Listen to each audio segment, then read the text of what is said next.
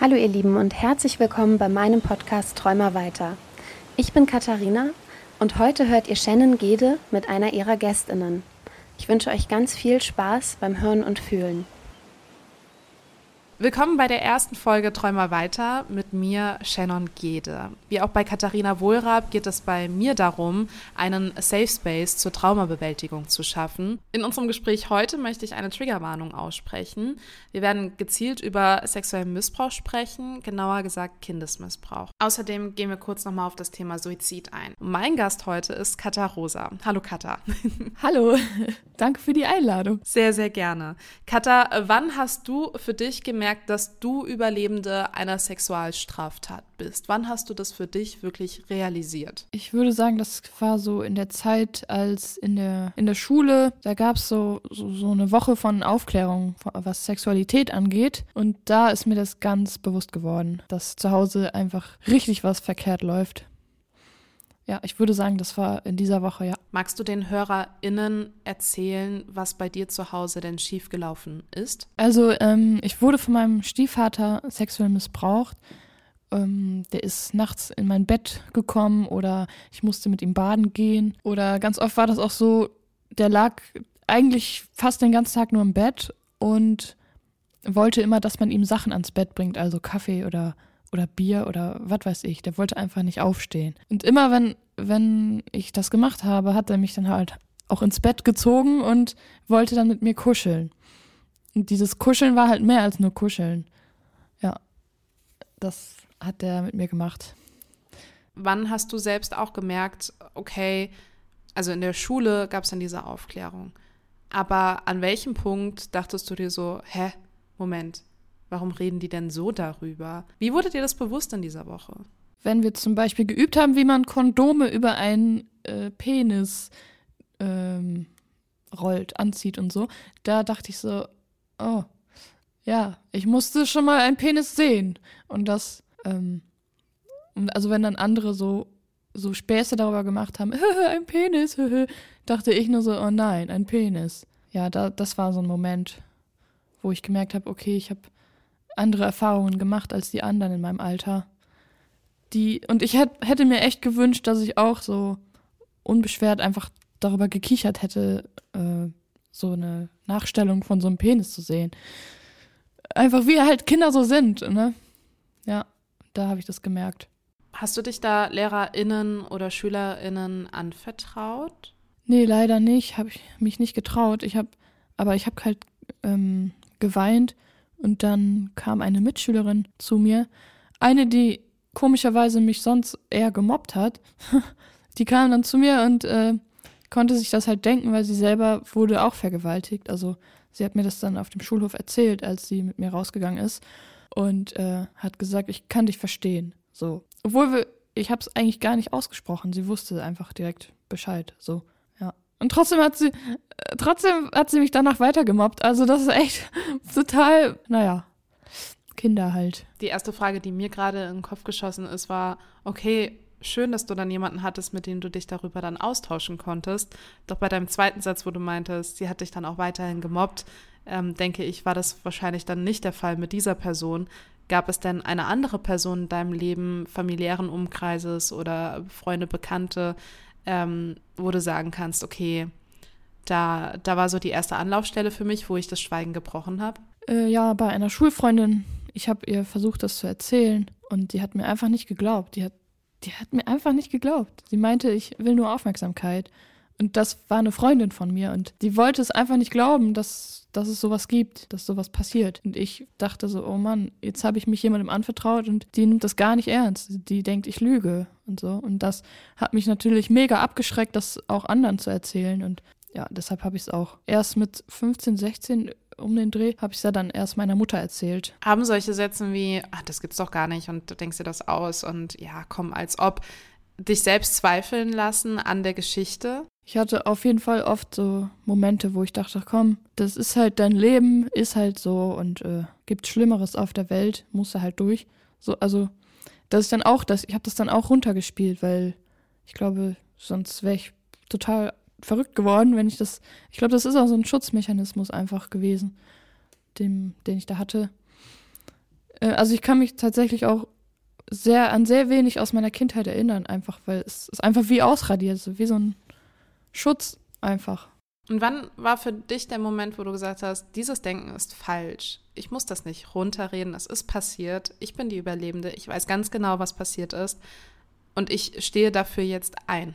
Also mein Stiefvater war nicht nur ein Pädo, sondern der war auch noch voll der Tyrann zu Hause und hat uns Kinder und auch meine Mutter sehr unterdrückt. Und als mein Bruder, das war so eine Situation an Weihnachten, die hat mich einfach, das war der Moment, wo ich dachte, okay, jetzt reicht's. Da hat mein Bruder fertig aufgegessen, hatte dann die Hände unterm Tisch und hat runtergeguckt. Und ich saß neben ihm und habe gesehen, dass der einfach nur runtergeguckt hat.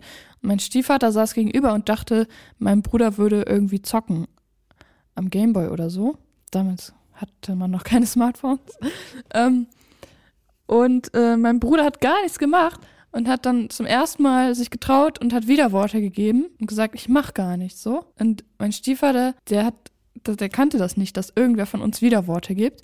Und dann wollte der direkt aus Reflex meinem Bruder eine scheuern. Und dann ist mein Bruder ausgewichen, hat seinen Teller genommen und hat den voll auf dem Kopf von meinem Stiefvater zerschmettert. Das war so ein geiler Moment, Entschuldigung, aber das war echt ein geiler Moment, wo ich so dachte, ja Mann, endlich passiert hier mal was, endlich wehrt sich mal jemand gegen den. Und ja, das war der Grund, warum ich mich dann getraut habe, meiner Mutter ungefähr ein halbes Jahr später endlich alles zu erzählen. Ja, mein Bruder quasi. Und wie hat sie reagiert? Das weiß ich auch noch. Da waren wir bei der Impfung von Gebärmutterhalskrebs, kam von der Frauenärztin und ich weiß nicht mehr, wie wir auf das Gespräch gekommen sind, aber wir saßen im Auto, also meine Mama, meine Zwillingsschwester und ich und da saß ich vorne und meine Mutter hat auf einmal angefangen, so immer weiter nachzufragen, was macht der, was passiert denn und so. Und dann weiß ich noch ganz genau, ich habe in den Rückspiegel geguckt, meine Schwester angeguckt und wir haben nie darüber gesprochen, aber sie hat nur den Kopf geschüttelt von wegen, nein, sag es nicht. Und wir haben nie darüber gesprochen, dass sie vielleicht dieselben Erfahrungen macht. Und dann habe ich den Kopf geschüttelt, so von wegen, doch, ich werde es jetzt sagen. Und dann habe ich meiner Mutter gesagt, ja, dein Freund, der packt uns an oder der packt mich an, so und so und so. Und dann, meine Mutter ist sehr, die ist ausgeflippt, die ist laut geworden, hat aber, muss ich auch sagen, sie hat halt auch ganz oft dann nochmal gefragt, sicher, bist du ganz sicher? Ich so, ja, Mama, ja. Und dann ist sie voll ausgeflippt und sind wir nach Hause gefahren, dann hat sie sich richtig mit ihm gestritten und wir Kinder saßen alle oben auf der Treppe und haben zugehört und haben einfach gegrinst, weil wir so glücklich waren, dass es endlich mal gesagt wurde und dass unsere Mama zu uns hält und halt gerade mit ihm streitet deswegen. Und dann haben wir halt auch mitbekommen, wie er dann sich ein Messer genommen hat aus der Küche und dann ist er zu ihr hin und hat das Messer in seine Richtung gehalten, aber halt zu ihr, also den Griff zu ihr und gesagt, wenn du wirklich glaubst, dass ich deinen Töchtern sowas angetan habe, dann stich doch zu. So, ja. Und meine Mutter hat natürlich nicht zugestochen. Aber also ich muss ganz ehrlich sagen, wir saßen alle oben und dachten so, boah, bitte Mama, stich zu. Stich ihn einfach. Also vielleicht hätte ich das auch gerade nicht sagen sollen, aber das waren so die Gedanken, die wir damals hatten. Und naja, sie hat halt nicht zugestochen, weil sie wollte natürlich nicht ins Gefängnis oder so. Das war auf jeden Fall eine sehr krasse Zeit und dann musste er weg, dann kam die Polizei, dann musste er eine Nacht verschwinden, aber danach durfte er wiederkommen. Dann war der, glaube ich, noch 2 Wochen, hat er noch da gewohnt und ist dann ausgezogen. Und das waren richtig schlimme 2 Wochen mit diesem Gefühl von, oh, jetzt ist es raus und der wohnt immer noch da und boah, war das unangenehm. Also es war eh schon unangenehm mit dem, aber dann die Zeit, die war richtig krass. Was hatte dich eigentlich abgehalten, darüber zu sprechen, so lange? Und ist dieser Grund, nachdem du es ausgesprochen hast, für dich immer noch relevant gewesen? Also er hat mich davon abgehalten. Also das ist ja, ich bin ja quasi damit aufgewachsen, dass er mich manipuliert und sagt, wenn du das irgendwem erzählst, dann geht die Familie kaputt. Also diese Standardsätze, glaube ich, sind das. Und dann hat er auch gesagt, ja, dann wird deine Mutter dich hassen. Und ich habe ihm das halt geglaubt, weil meine Mutter hatte halt was zugelegt und die hatten halt, da lief halt wirklich kaum noch was und so. Und dann habe ich wirklich gedacht, boah, wenn die das herausfindet, dass ihr Freund lieber mich anpackt als sie, dann wird meine Mutter mich hassen. Ich habe ihm das geglaubt. So. Und wollte nicht, dass meine Mutter mich hasst. Also habe ich mich nicht getraut, es irgendwem zu sagen. Ja, und dann, als es dann aber endlich raus war, war ich also sehr froh, dass meine Mutter mich nicht dafür gehasst hat, sondern halt ihn. Diese schwere Zeit, die du da überleben musstest, davon hast du ja ein Trauma. Wie lebt es sich mit deinem Trauma für dich? Also auf Sexualität bezogen hat es sehr lang gedauert, bis ich Spaß beim Sex hatte, zum Beispiel. Also ich hatte so oft Flashbacks, also ich musste mich so oft an Situationen erinnern mit meinem Stiefvater und konnte dann gar nicht den Sex genießen oder so, weil ging gar nicht. Mittlerweile geht es voll gut, also der ist fast komplett ausradiert. Das würde ich sagen, lag halt auch an meinem letzten Partner, weil der war einfach sehr einfühlsam und alles. Und das hat auf jeden Fall sehr geholfen, dass jemand so viel Verständnis mitbringt. Und ich würde sagen, dass ich ich bin eine sehr unsichere Person dadurch geworden, also durch das, was ich erlebt habe, was immer mehr auch, was ich immer mehr ablege, Gott sei Dank. Was noch? Ich würde sagen, dass ich gerade dabei bin, mein inneres Kind zu heilen. So, ja. Und ich glaube, dass ich das Trauma ganz gut verarbeite. Ich hätte gerne eine Therapie gemacht, aber irgendwie habe ich keine gefunden und mich nicht so richtig drum gekümmert. Zum Glück hatte ich die Musik, die hat mir sehr geholfen dabei. Wonach schreit denn dein inneres Kind? Was braucht das denn? Du hast gerade schon Musik angesprochen. Ist das so das Pflaster fürs innere Kind und das, was gut tut? Ja, auf jeden Fall.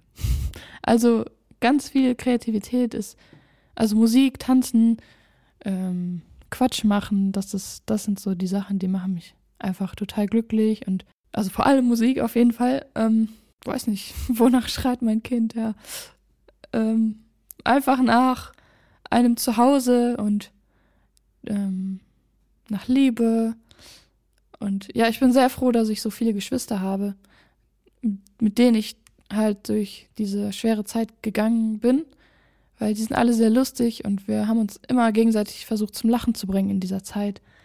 Ich bin sehr, sehr froh, dass ich nicht alleine war. Und wie geht's deinen Geschwistern heute? Eben in Bezug auf Traumabewältigung, Trauma.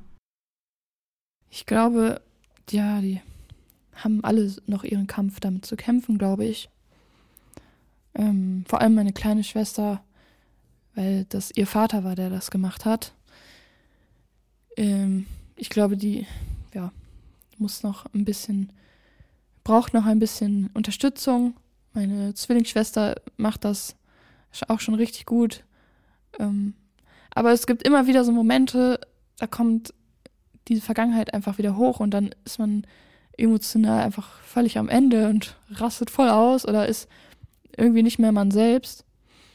Wenn man sich zum Beispiel mit dem Partner streitet, dann kommt das oft, also bei mir kam das dann oft zum Vorschein, dass ich einfach richtig verletzt wurde. Dann werde ich halt auch richtig gemein und hab voll die Schutzmauer und alles. Ist nicht immer leicht mit mir als Partnerin. An dieser Stelle liebe Grüße an meinen Ex-Freund. Tut mir sehr leid. Und die Musik ist ja dann aber so deine Langzeitbeziehung, die gut funktioniert. Die kannst du ja gut steuern. Das stimmt. Wie würdest du denn deine Musik beschreiben für HörerInnen, die noch nie deine Texte gehört haben, noch nie deine Melodien fühlen durften? Wie würdest du sagen, verarbeitest du mit der Musik? Ich würde sagen, meine Musik ist eine Mischung aus allem. Also ich kann sehr emotionale Texte schreiben und ich kann aber auch lustige Texte schreiben. Ich bin einfach komplett ich, wenn ich Musik mache. Also meine Musik ist sehr ehrlich und authentisch, würde ich sagen. Mit welchem Song hast du bisher am meisten für dich verarbeitet? Ja, ich würde sagen mit Nein, du kannst mir nicht wehtun. Den Song mochte ich am Anfang gar nicht. Den habe ich nur den habe ich nur geschrieben, um meine Vergangenheit zu verarbeiten. Und das ist eins von den Liedern, die schreibe ich, um irgendwas zu verarbeiten, wie so ein Tagebuch. Und dann höre ich mir die aber nie wieder an, weil ich mir das nicht anhören will, weil das halt mich immer wieder erinnert dann. Aber ja, dann habe ich den Song veröffentlicht und dann haben mir so viele Menschen geschrieben, dass der Song ihnen was gibt und jetzt mag ich den Song richtig gerne und tatsächlich hat mir das auch richtig geholfen, nochmal alles zu verarbeiten. Auch, dass viele sich bei mir gemeldet haben und mir ihre Geschichten erzählt haben, das hat mir auch sehr geholfen, weil ich gemerkt habe, ich bin nicht allein. Es gibt viele, die mich verstehen und endlich mir glauben und das war schon ein sehr heilsamer Song. Also, ja, auf jeden Fall, nein, du kannst mir nicht wehtun. Und kannst du für dich persönlich begründen und erklären, warum denn dein inneres Kind vor allen Dingen in der Musik so ein bisschen zu Hause findet und sich geborgen fühlt? Was hat Musik damals vielleicht auch für dich eine Rolle gespielt? Gibt es da eine Brücke zu? Musik war irgendwie immer da. Also das kam einfach so aus mir rausgesprudelt. Und mein Stiefvater, der hat Musik gehasst. Der hat es wirklich gehasst. Wenn wir gesungen haben, hat er gerufen, halt die Schnauze, so durchs ganze Haus. Und dann habe ich natürlich nichts mehr gesagt, nicht mehr gesungen und habe erstmal eine Runde in mein Kissen geheult. Und irgendwann kam dann der Punkt, wo ich so dachte, nö, ich singe so laut, wie ich will und du kannst das nicht aufhalten. Und ja, ich glaube, dass das irgendwie auch nochmal so die Verbindung zur Musik gestärkt hat, dass also Musik hat mich einfach gerettet. Siehst du bei deinen Geschwistern auch ähnliche Strategien, nenne ich es jetzt einfach mal, die Strategie mit der Musik? Haben deine Geschwister da andere Strategien für sich entwickelt, um eben ihre Traumata bewältigen zu können? Meine Zwillingsschwester macht auch Musik, nicht so oft, also schreibt nicht so viele Songs, aber sie schreibt auf jeden Fall auch Songs und hat damit auch viel verarbeitet, auch mit dem Singen. Meine kleine Schwester, die schreibt gern Geschichten und ich glaube, dass ihr das sehr hilft. Oder sie zockt gerne Online-Spiele und da hat sie so ihre Leute, mit denen sie reden kann und so. Und mein Bruder, der ist mir ein bisschen ein Rätsel. Ich weiß gar nicht, wie es dem geht. Wie es dem mit dieser Sache geht. Der wirkt eigentlich ganz cool damit, ja. Ist es für dich in Musik einfacher auszudrücken, was du fühlst, was du denkst, wie du dich gefühlt hast und wie es dir heute geht? Und warum geht das ohne Musik nicht so gut? Also ich meine, nein, du kannst mir nicht wehtun, hast du dein Inneres quasi so nach außen gekehrt und jeder konnte durch die Melodie und durch deine Worte und durch die zerbrechliche Stimme an der einen oder anderen Stelle eben merken, wie es dir wirklich geht. Ist das mit Worten gar nicht möglich für dich? Nee, also beim Singen bin ich wirklich komplett ich selbst und also ich höre das auch oft, dass Leute sagen, boah, du bist ein komplett anderer Mensch, wenn du singst. Nee, also da bin ich einfach wirklich voll bei mir. Mit Musik kann ich einfach alles sagen, mit Worten irgendwie nicht. Ganz komisch, keine Ahnung, weil da singt man ja auch Worte, aber irgendwie weiß ich nicht, das ist viel einfacher und das ist auch oft so, dass bei Nein, du kannst mir nicht wehtun, war das zum Beispiel so, wenn ich ein Lied schreibe, ist das oft so, dass ich mich gar nicht anstrengen muss. Bei Nein, du kannst mir nicht wehtun, war zum Beispiel die Melodie und der Text einfach sofort in meinem Kopf. Also ich musste es nur aufschreiben. Das war einfach da. Es gibt Lieder, da muss ich mich wirklich anstrengen und Reime suchen und mir überlegen, zu welchem Thema. Und das Lied war einfach da. Ich habe es einfach nur aufgeschrieben. Ganz komisch, ja. Hast du vor, noch mehr Songs über den Kindesmissbrauch, den du überleben musstest, zu schreiben, mehr Einblicke zu geben oder dadurch, dass du vorhin angesprochen hast, du hast so viele Menschen, die dir geschrieben haben, dass das ihnen geholfen hat. Siehst du dich da ein Stück weit vielleicht in der Verantwortung, da auch weiterzumachen? Also geschrieben habe ich schon oft über das Thema, aber keins davon veröffentlicht. Klar könnte ich die auch noch alle raushauen. Vielleicht bringt das was, also den Leuten. Würde mich natürlich sehr freuen. Ja, so eine Verantwortung. Auf jeden Fall. Ja, doch, ich würde schon sagen, da ist auch jetzt eine Verantwortung da. Also wenn mir Leute schreiben, dass ihnen sowas gerade passiert, dann kann ich da nicht wegschauen. Dann antworte ich, bitte such dir Hilfe, geh zur Polizei oder melde dich beim Online-Portal von sexuellem Missbrauch.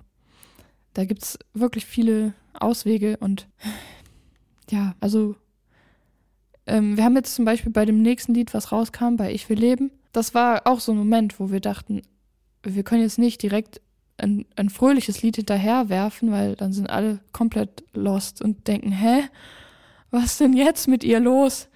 So, deshalb, ja, genau.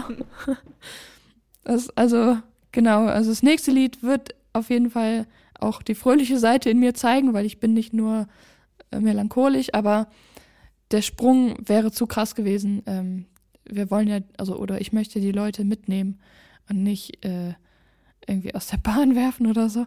Also deshalb kam jetzt erstmal Ich will leben, weil ich finde, dass nach so einer Sache, also bei Ich will leben geht es zwar um was anderes, aber trotzdem finde ich, dass man auch das auf Depressionen oder so beziehen kann, dass man sagt, ich will leben. Und dass man, das hat jetzt eigentlich gar nichts damit zu tun, aber ich hatte gestern einen in meinem Livestream, der einfach geschrieben hat, ich werde mich jetzt umbringen und dann ciao. So. Da dachte ich auch, boah, heftig. Bitte mach's nicht. So. Und dann haben wir auch die Polizei eingeschaltet und so. Also ja, auf jeden Fall hat man eine Verantwortung. Wie gehst du vor allen Dingen damit um? Du bist selbst Betroffene und erfährst eben sowas unerwartet, sage ich mal, in einem Livestream. Erwarten tut man das ja nie, wenn man live geht auf Instagram.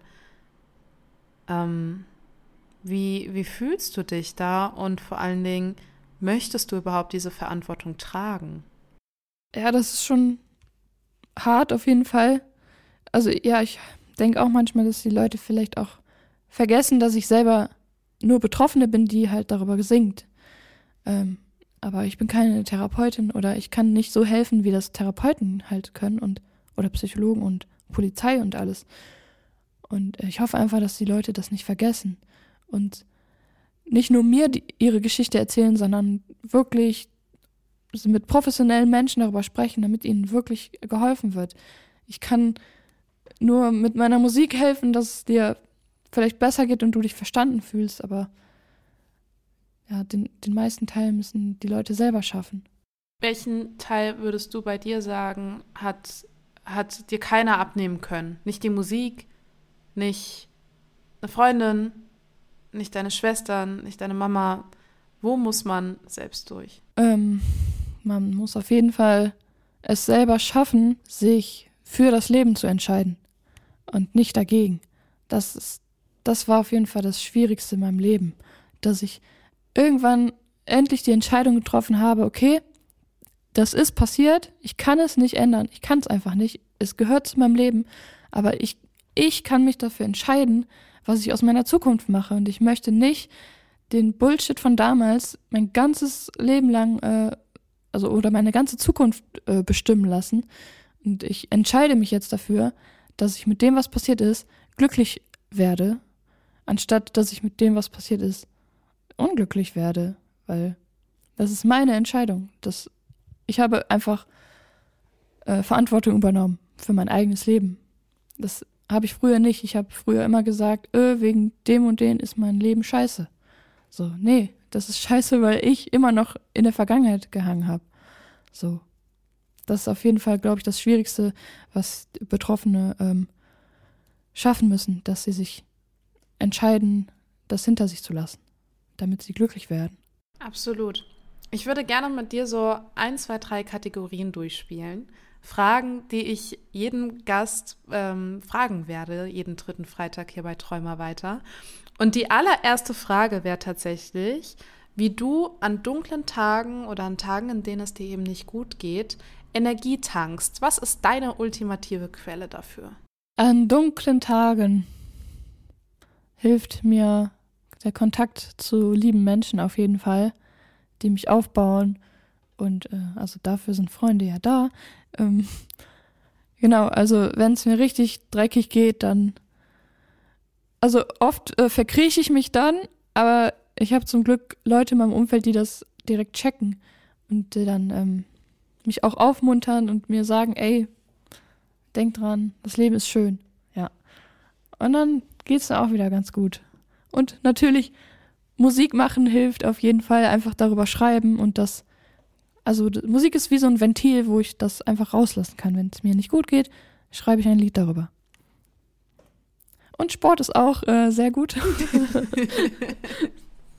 Sich ausbauen. Sport.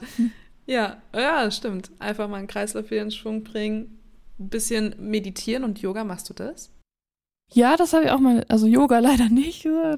Dafür bin ich echt richtig unbegabt, aber meditieren auf jeden Fall. Das ist schon echt eine coole Sache, ja. Du, ich kann Yoga auch nicht, ne? Yoga. Okay. Nee. Dann war jetzt vielleicht die Frage so gestellt nach dem Motto, oh, das mache ich immer, machst du das auch? Nee. Aber meditieren, da kann ich dir zustimmen.